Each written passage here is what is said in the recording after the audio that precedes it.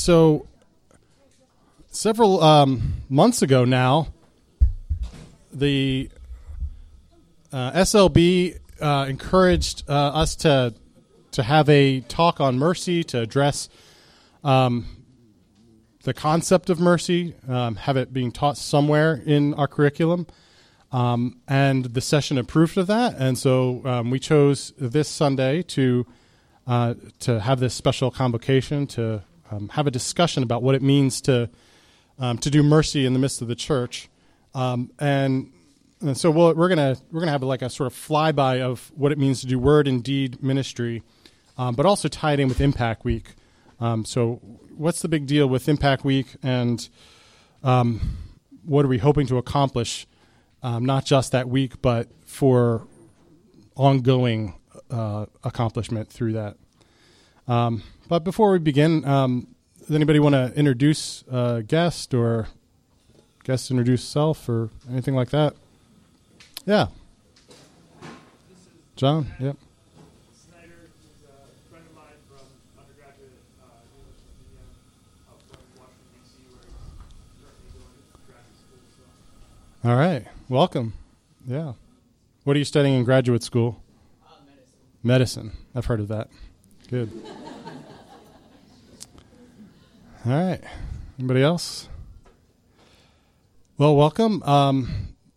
Let me begin with prayer, but then we're going to jump right into it. And I do want this to be interactive, so I'm hopeful that parts that you've always had questions about how we do mercy, this is a great opportunity for you to ask, but also things that might seem odd or different that I present here.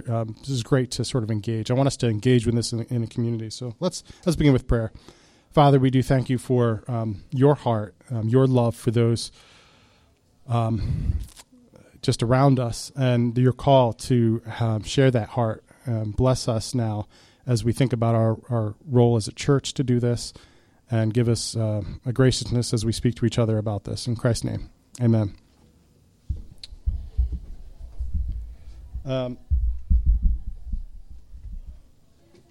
Thankfully, I'm not getting video recorded, so I can actually move around a bit. But I wanted to start out by this concept of word and deed ministry in the church, because very often you have churches who just want to do one or the other, address the spiritual needs, the word only, or when they do deed, they only stress the deed aspect of it. Let's be a church that actually does care for physical needs. And I wanted to at least start out by saying that from the very earliest time, it has been a joint concept that both of those things need to be together. We'll look at James 1:2 a little bit later. Be doers of the word and not just hearers, deceiving yourselves. So maybe to prime the pump a little bit, I'll ask why is that important for these two to go together? Why is it important to not have just word without deed, or deed without word? You can choose whichever one you want to address. Yeah, Caroline?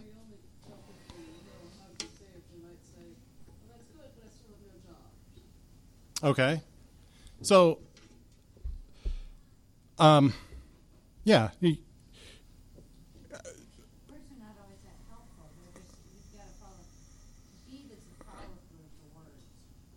Right. Okay. All right. You're able to provide service. Okay. So, how come we don't start? Maybe I'll just start pushing that a little bit now, jumping off with it. How come we don't provide jobs for people other than? So we provide a job for the pastors, right? But other than that, us needy souls. How come we're not out providing jobs? Why do you say we're not? Because we're not employing large amounts of people, and we don't do that. Yeah, the church.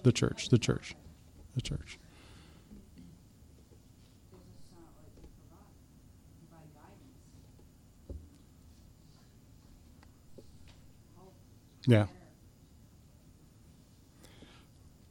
Why don't we have a soup kitchen? Why don't we run a school?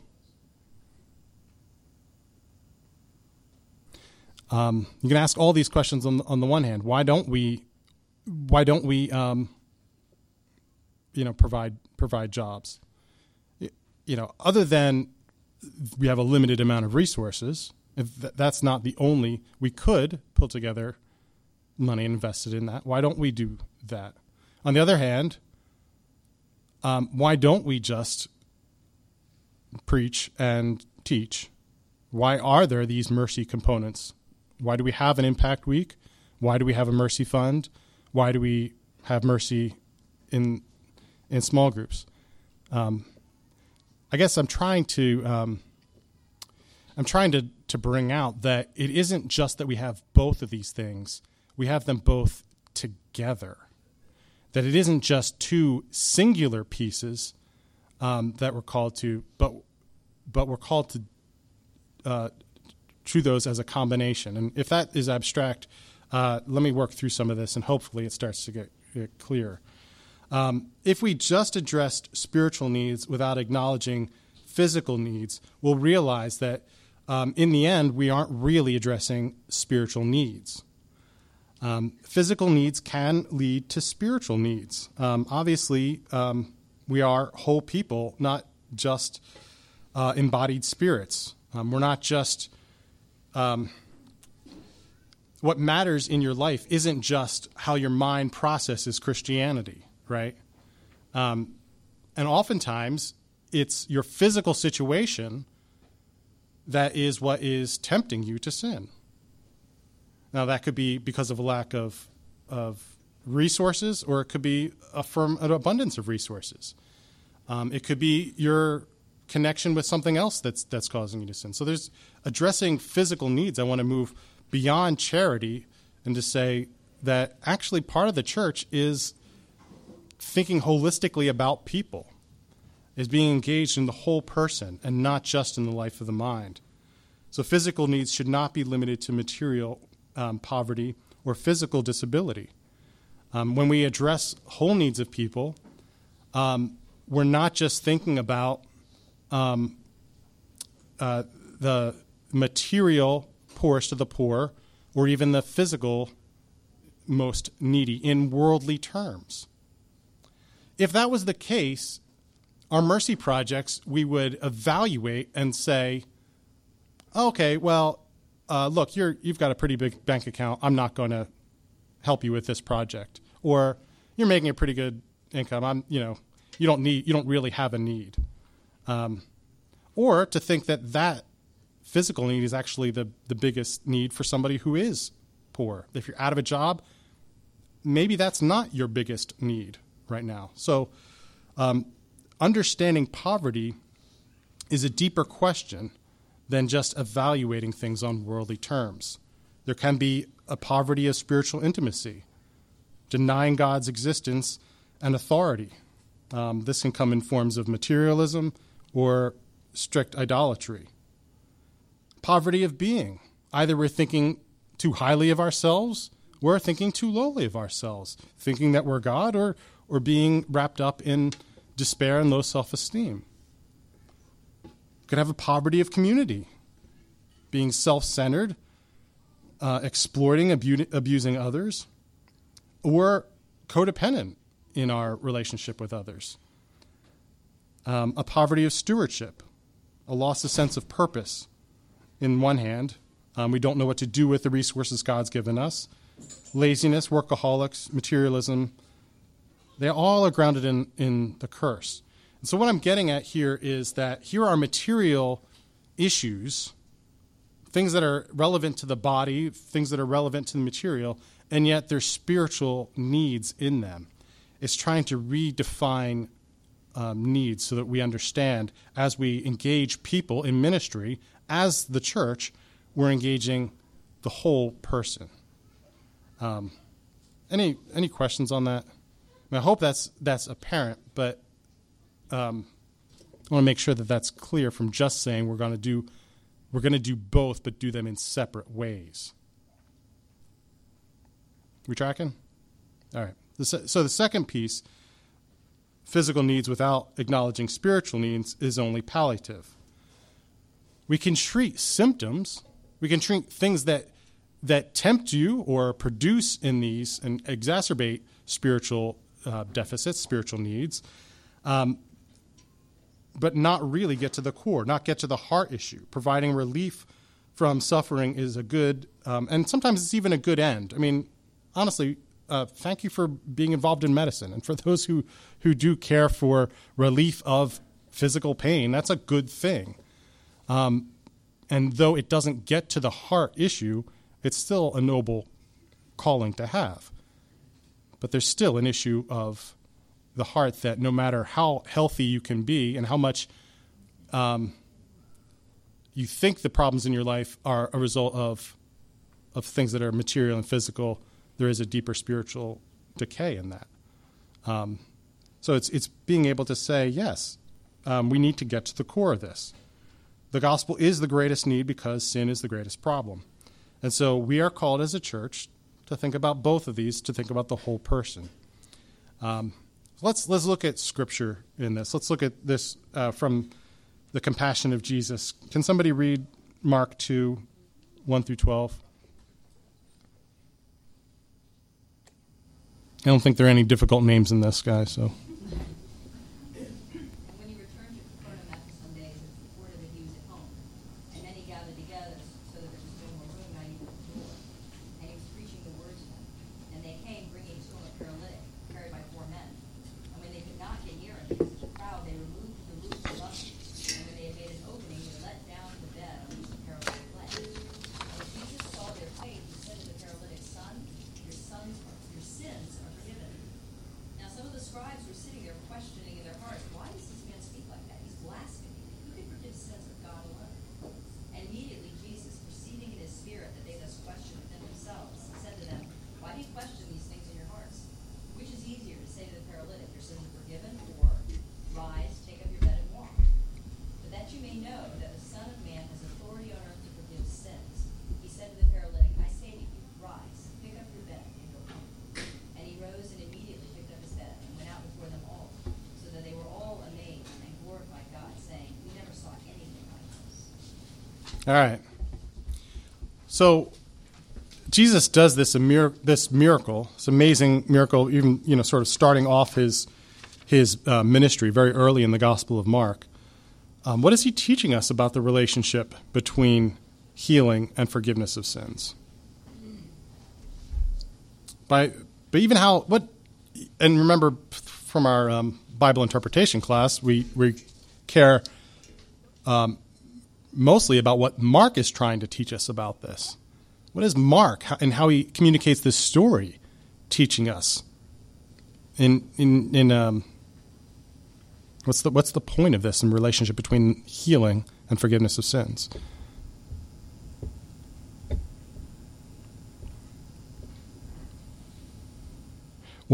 So the guy they bring this paralytic guy, right? What's Jesus' response?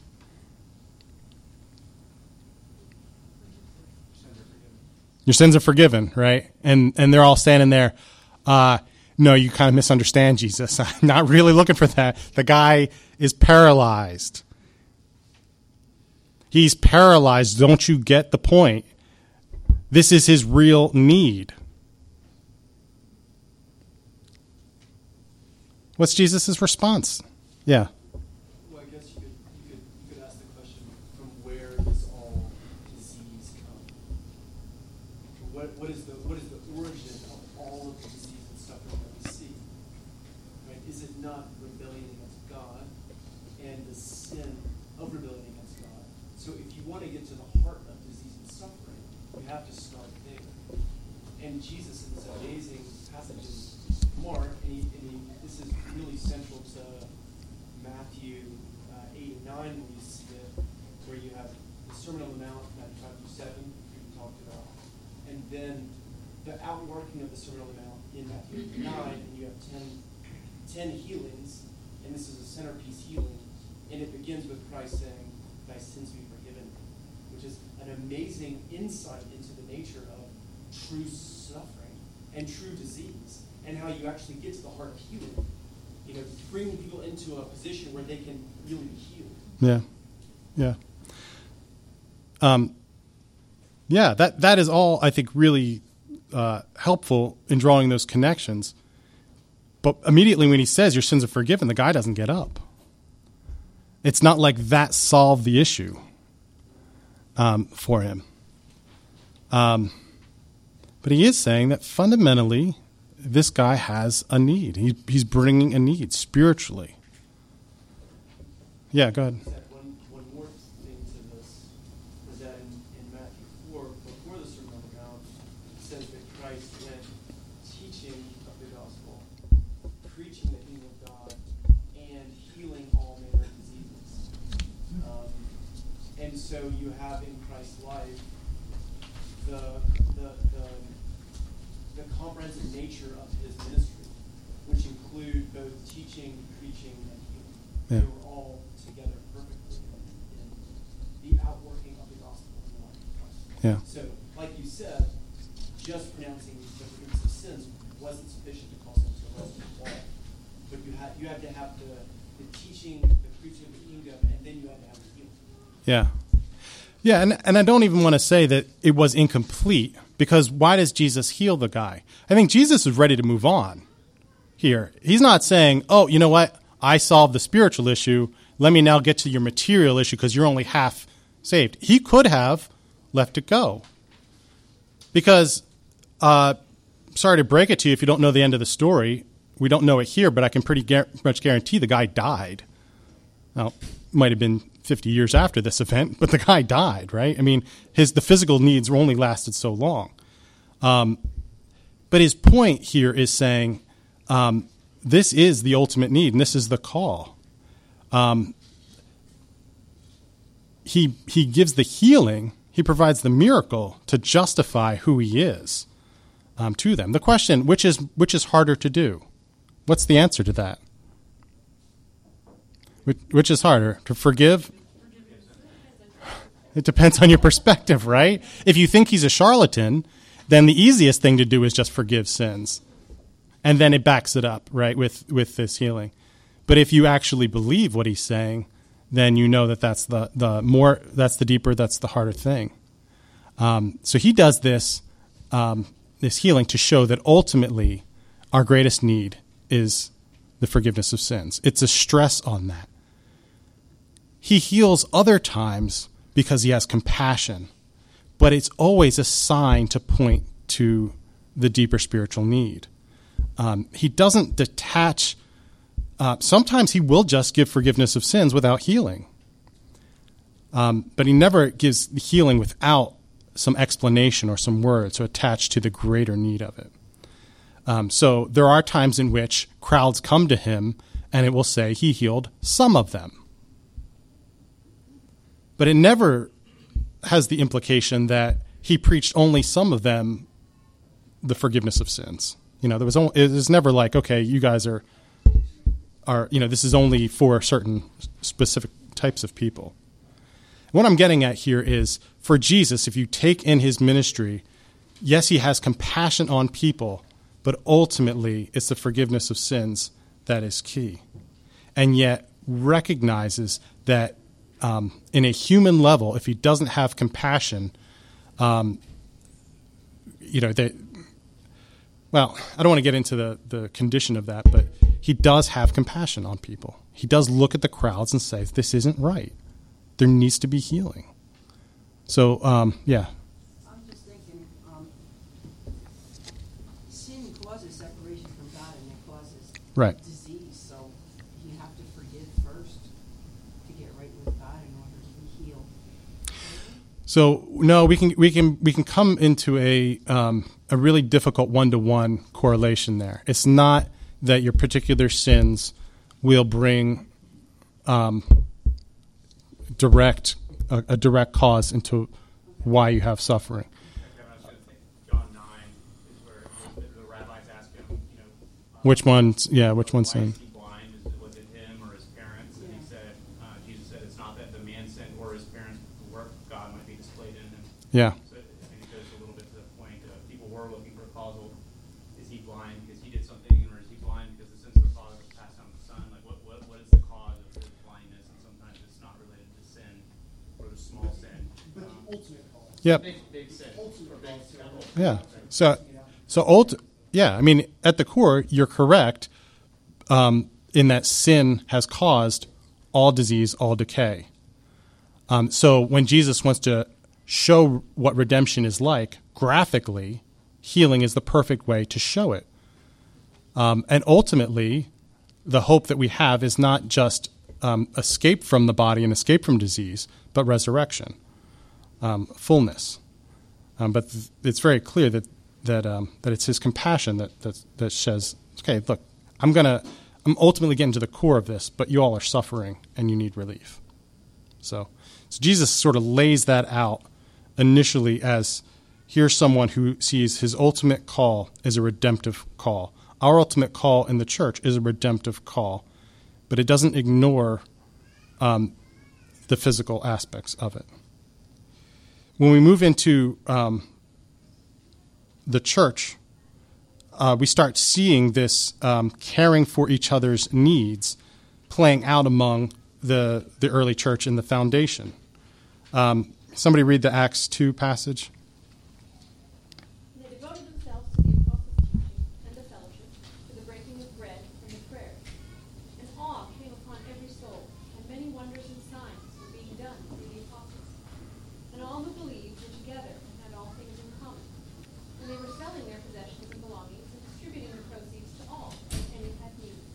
And day by day, attending the temple together and breaking bread in their homes, they received their food with glad and generous hearts, praising God and having favor with all the people. And the Lord added to their number day by day those who were being saved. All right, this is meant to give us a glimpse at the foundation of the church. You can see elements of what other places in Scripture Christ commands the church to be, and you see the breaking of bread, you see prayers, you see teaching of the Word. But you also see a community getting together and sharing goods, right? You also see them living this out where they're meeting each other's needs. This becomes a central theme in how the early church was talked about. It's the one anothering passages that begin from a very early time. And you see this then continued in chapter 4. I can read this in verse 34. It's actually a much longer section. I'll just summarize in verse 32 in chapter 4. Now the full number of those who believed were of one heart and soul, and no one said that any of the things that belonged to him was his own, but they had everything in common. So you have a repetition there. The church sharing each other's needs. This gets picked up in the next section in chapter 5, just really the next verse here. And a man named Ananias and his wife Sapphira sold a piece of property, and with his wife's knowledge, he kept back for himself some of the proceeds, and brought only a part of it, and laid it at the apostles' feet.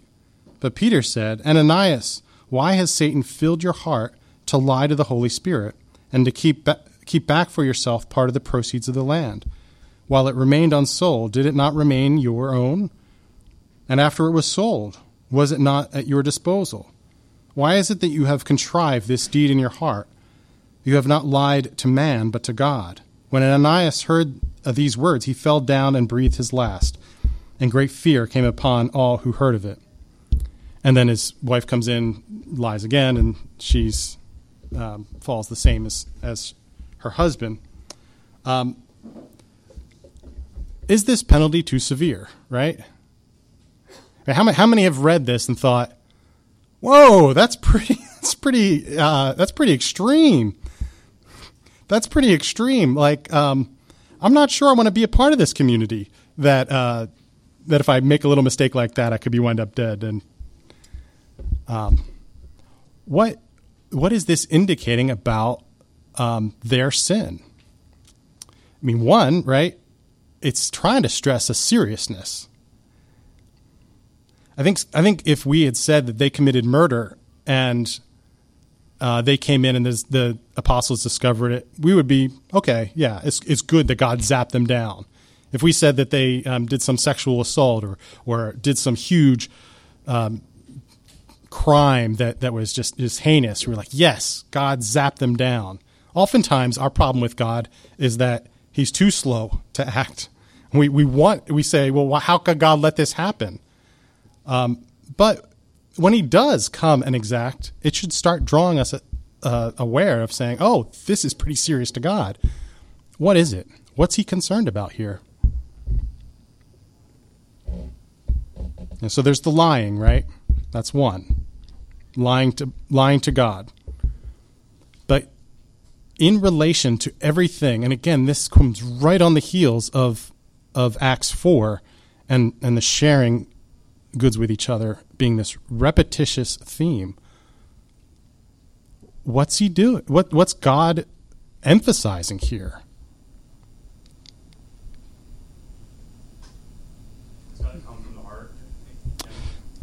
And their heart didn't really want to give us everything they had, and yet they were sort of displaying as if they were. And Yeah. sort of saying this was yours to begin with. You didn't have to even sell it or give it. Yeah. Don't do it unless you mean it. Yeah, that's right. I mean, they wanted all the signs. They wanted everybody to look at them and said, oh, wow, look how much you gave, and you participated in meeting the needs of others. Were they meeting needs of others in doing this?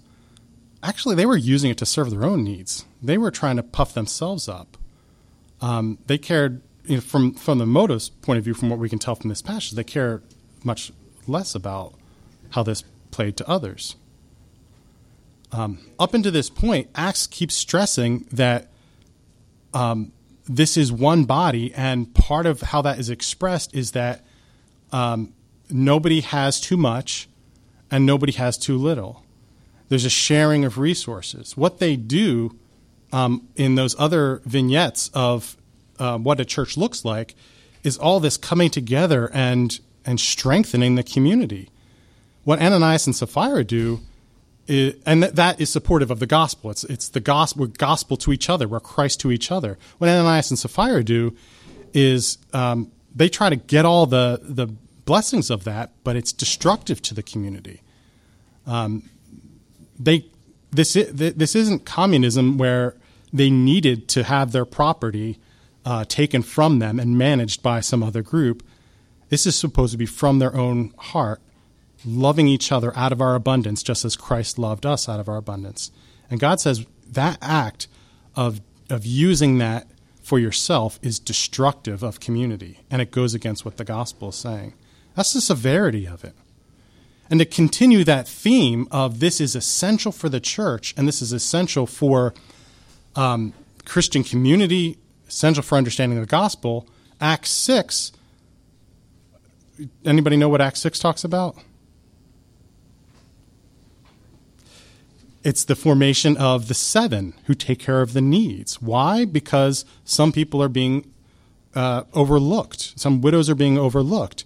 And so 7 with Stephen, as some say that's diaconate, some say that's sort of a deacon elder role. 7 are appointed to then take care of these needs, waiting on tables, as it were, so that the word of God can be preached. So just trying to stress how from the very beginning, the one anothering, the sharing of needs is essential to the community. It wasn't an add-on. It wasn't some small little nice if you can get it. It was vital to what it meant. It was vital in what it meant to be the community of God. Any questions about that? I mean, I think trying to stress how Acts underscores this in extreme ways. All right. So why do good as the church? Why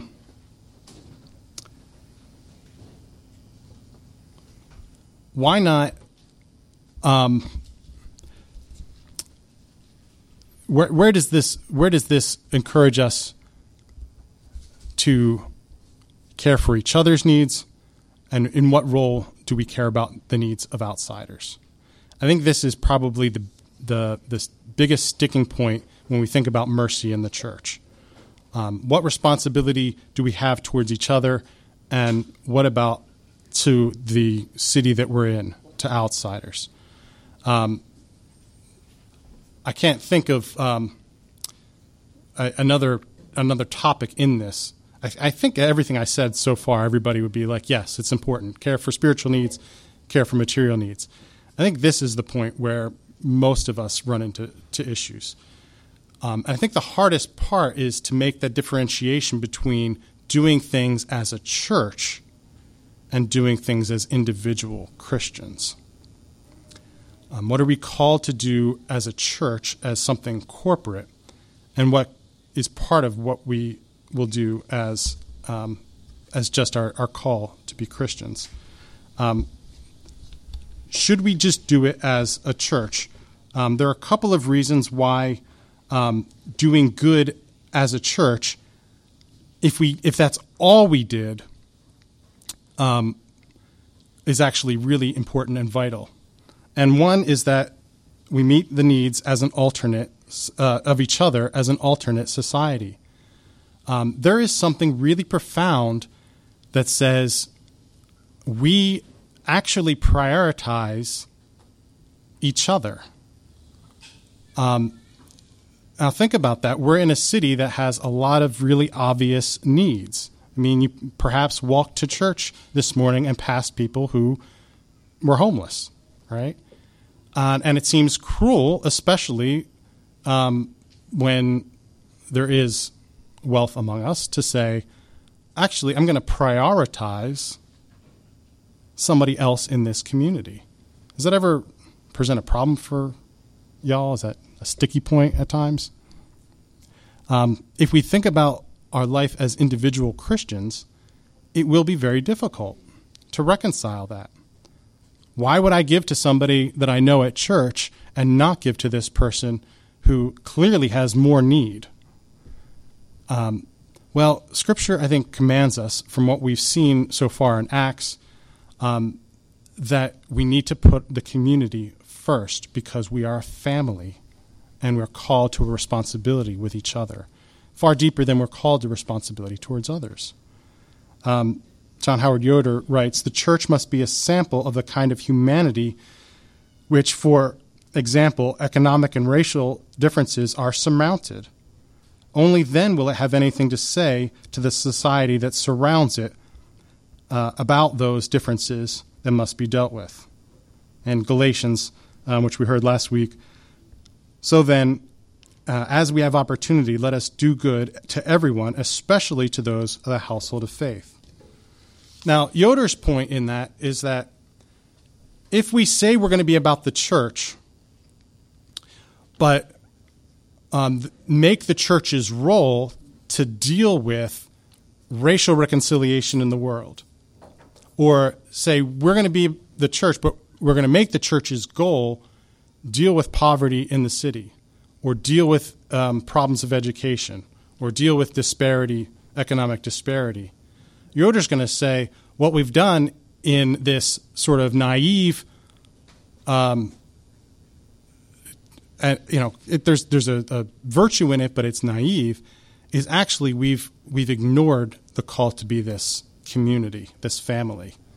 We've stressed those things, but what we often find in that is that the community itself has not had racial reconciliation. The community itself has not addressed its need of poverty and of weakness.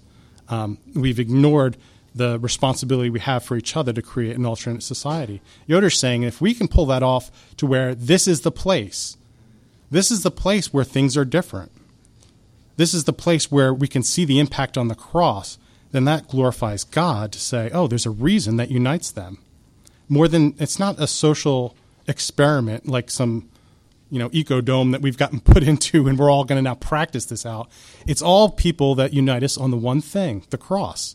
And if the cross actually did that, started changing us now to where we share possessions, help each other's needs, love each other, care for our needs, then that actually speaks to the world in a very powerful evangelistic way. So needs as an alternate society. Questions to that? I'm laying out things that I'm hoping that it's not maybe the first time you've heard it, but can be pretty controversial. I'm trying to. What's the best thing that you've seen written on that point you just made? Yeah, I mean, a lot of stuff out of what's called post-liberal theology gets to this. Yoder is maybe the classic. He will say that the church needs to be the church. What happens when we say our mission and our purpose is now going to be for those social needs, even with the gospel, but to society? That we're going to be a church about justice. We're going to be a church about racial reconciliation. We're going to be a church about poverty. Very soon, that begins to prioritize what the church's identity is, and a drift from the gospel is out.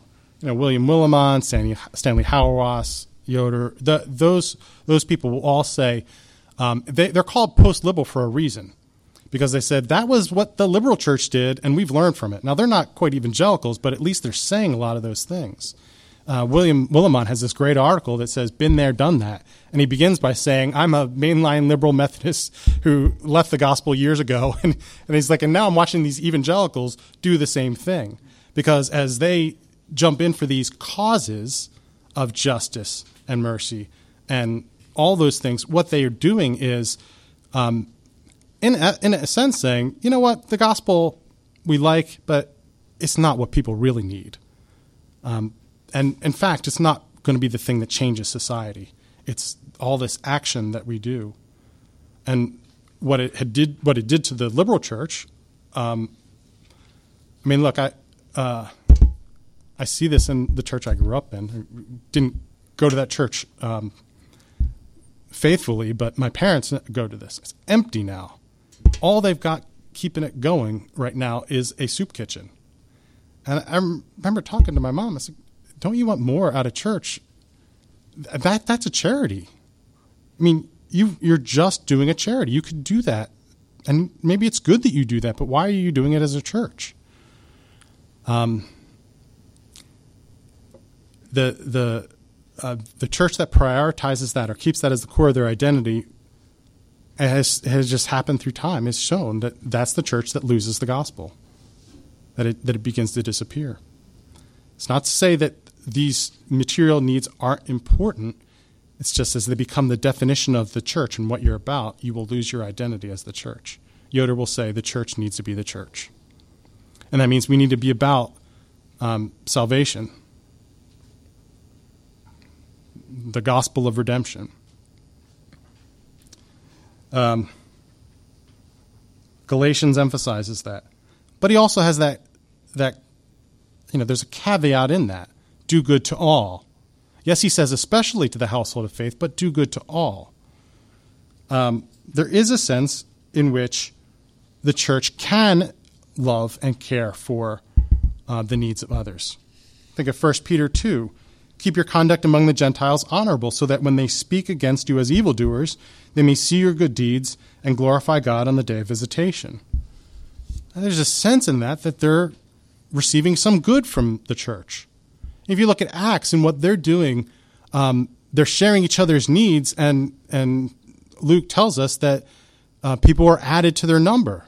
Well, and part of that could be that unbelievers were in their midst and seeing this and maybe even partaking in some of it, so that they are experiencing the love of Christ, the body of Christ, but seeing that in a very different way.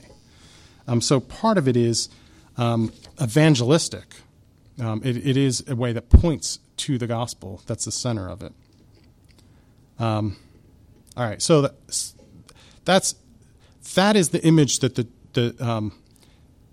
New Testament lays out for the church, a community that is in the midst of these cities, oftentimes cities with great need, and this community that begins to meet its own needs, but all on the foundation of the gospel, and that begins to sort of spill out to those around them.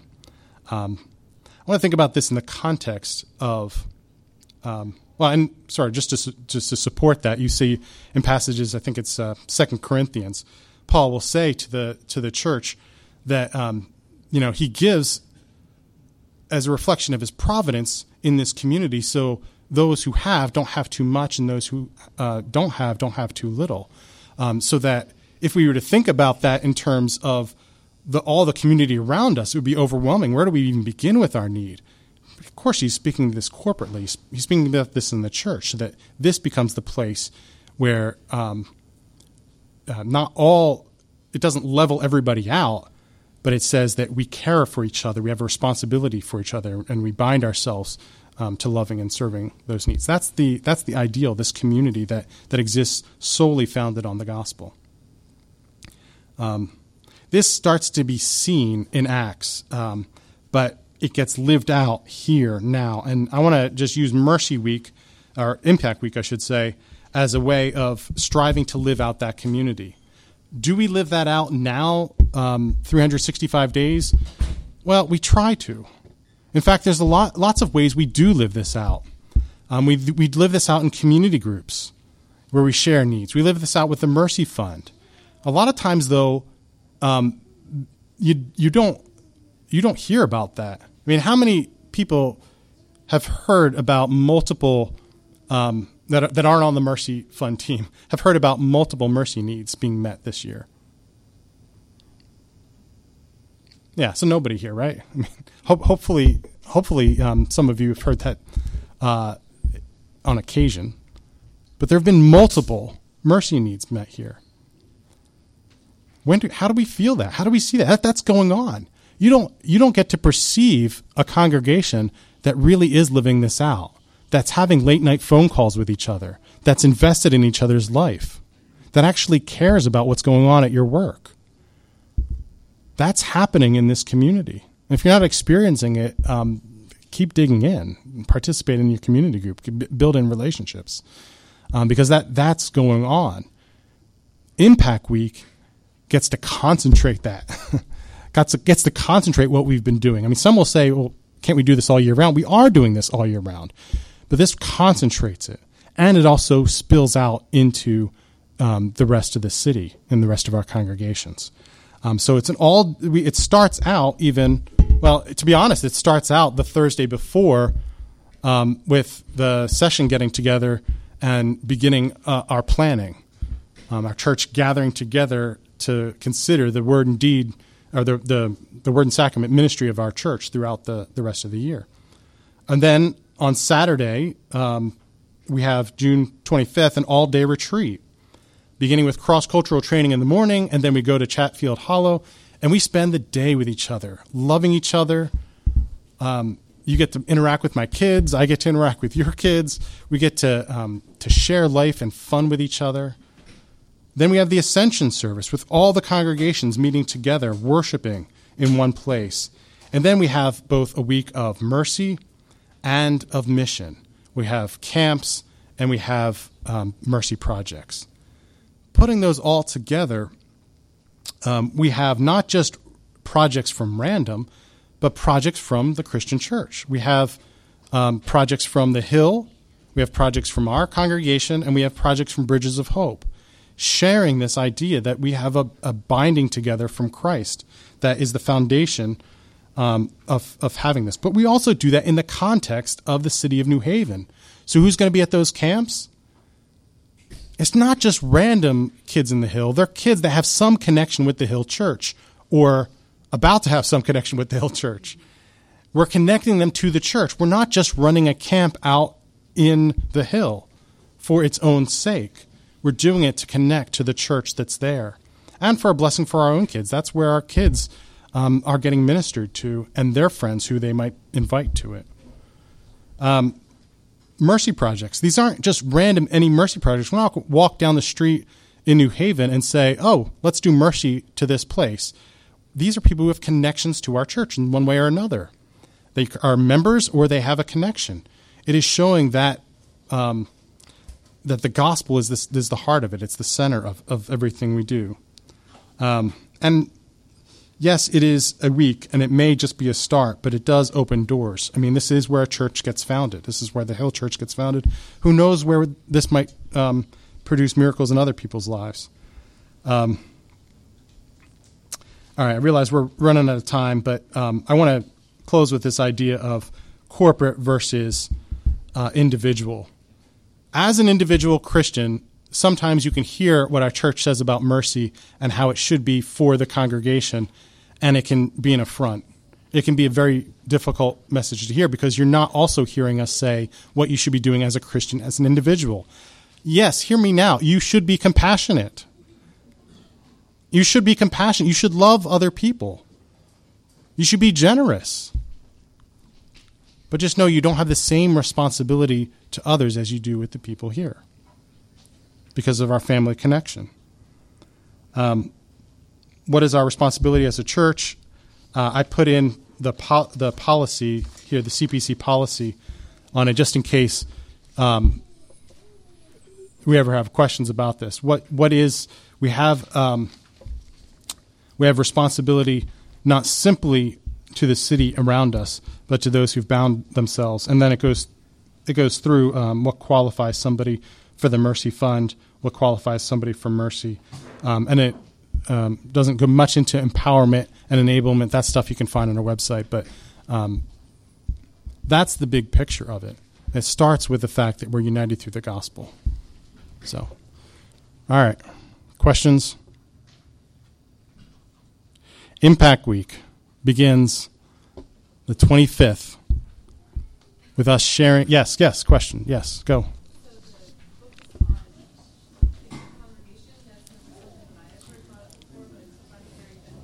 Yeah.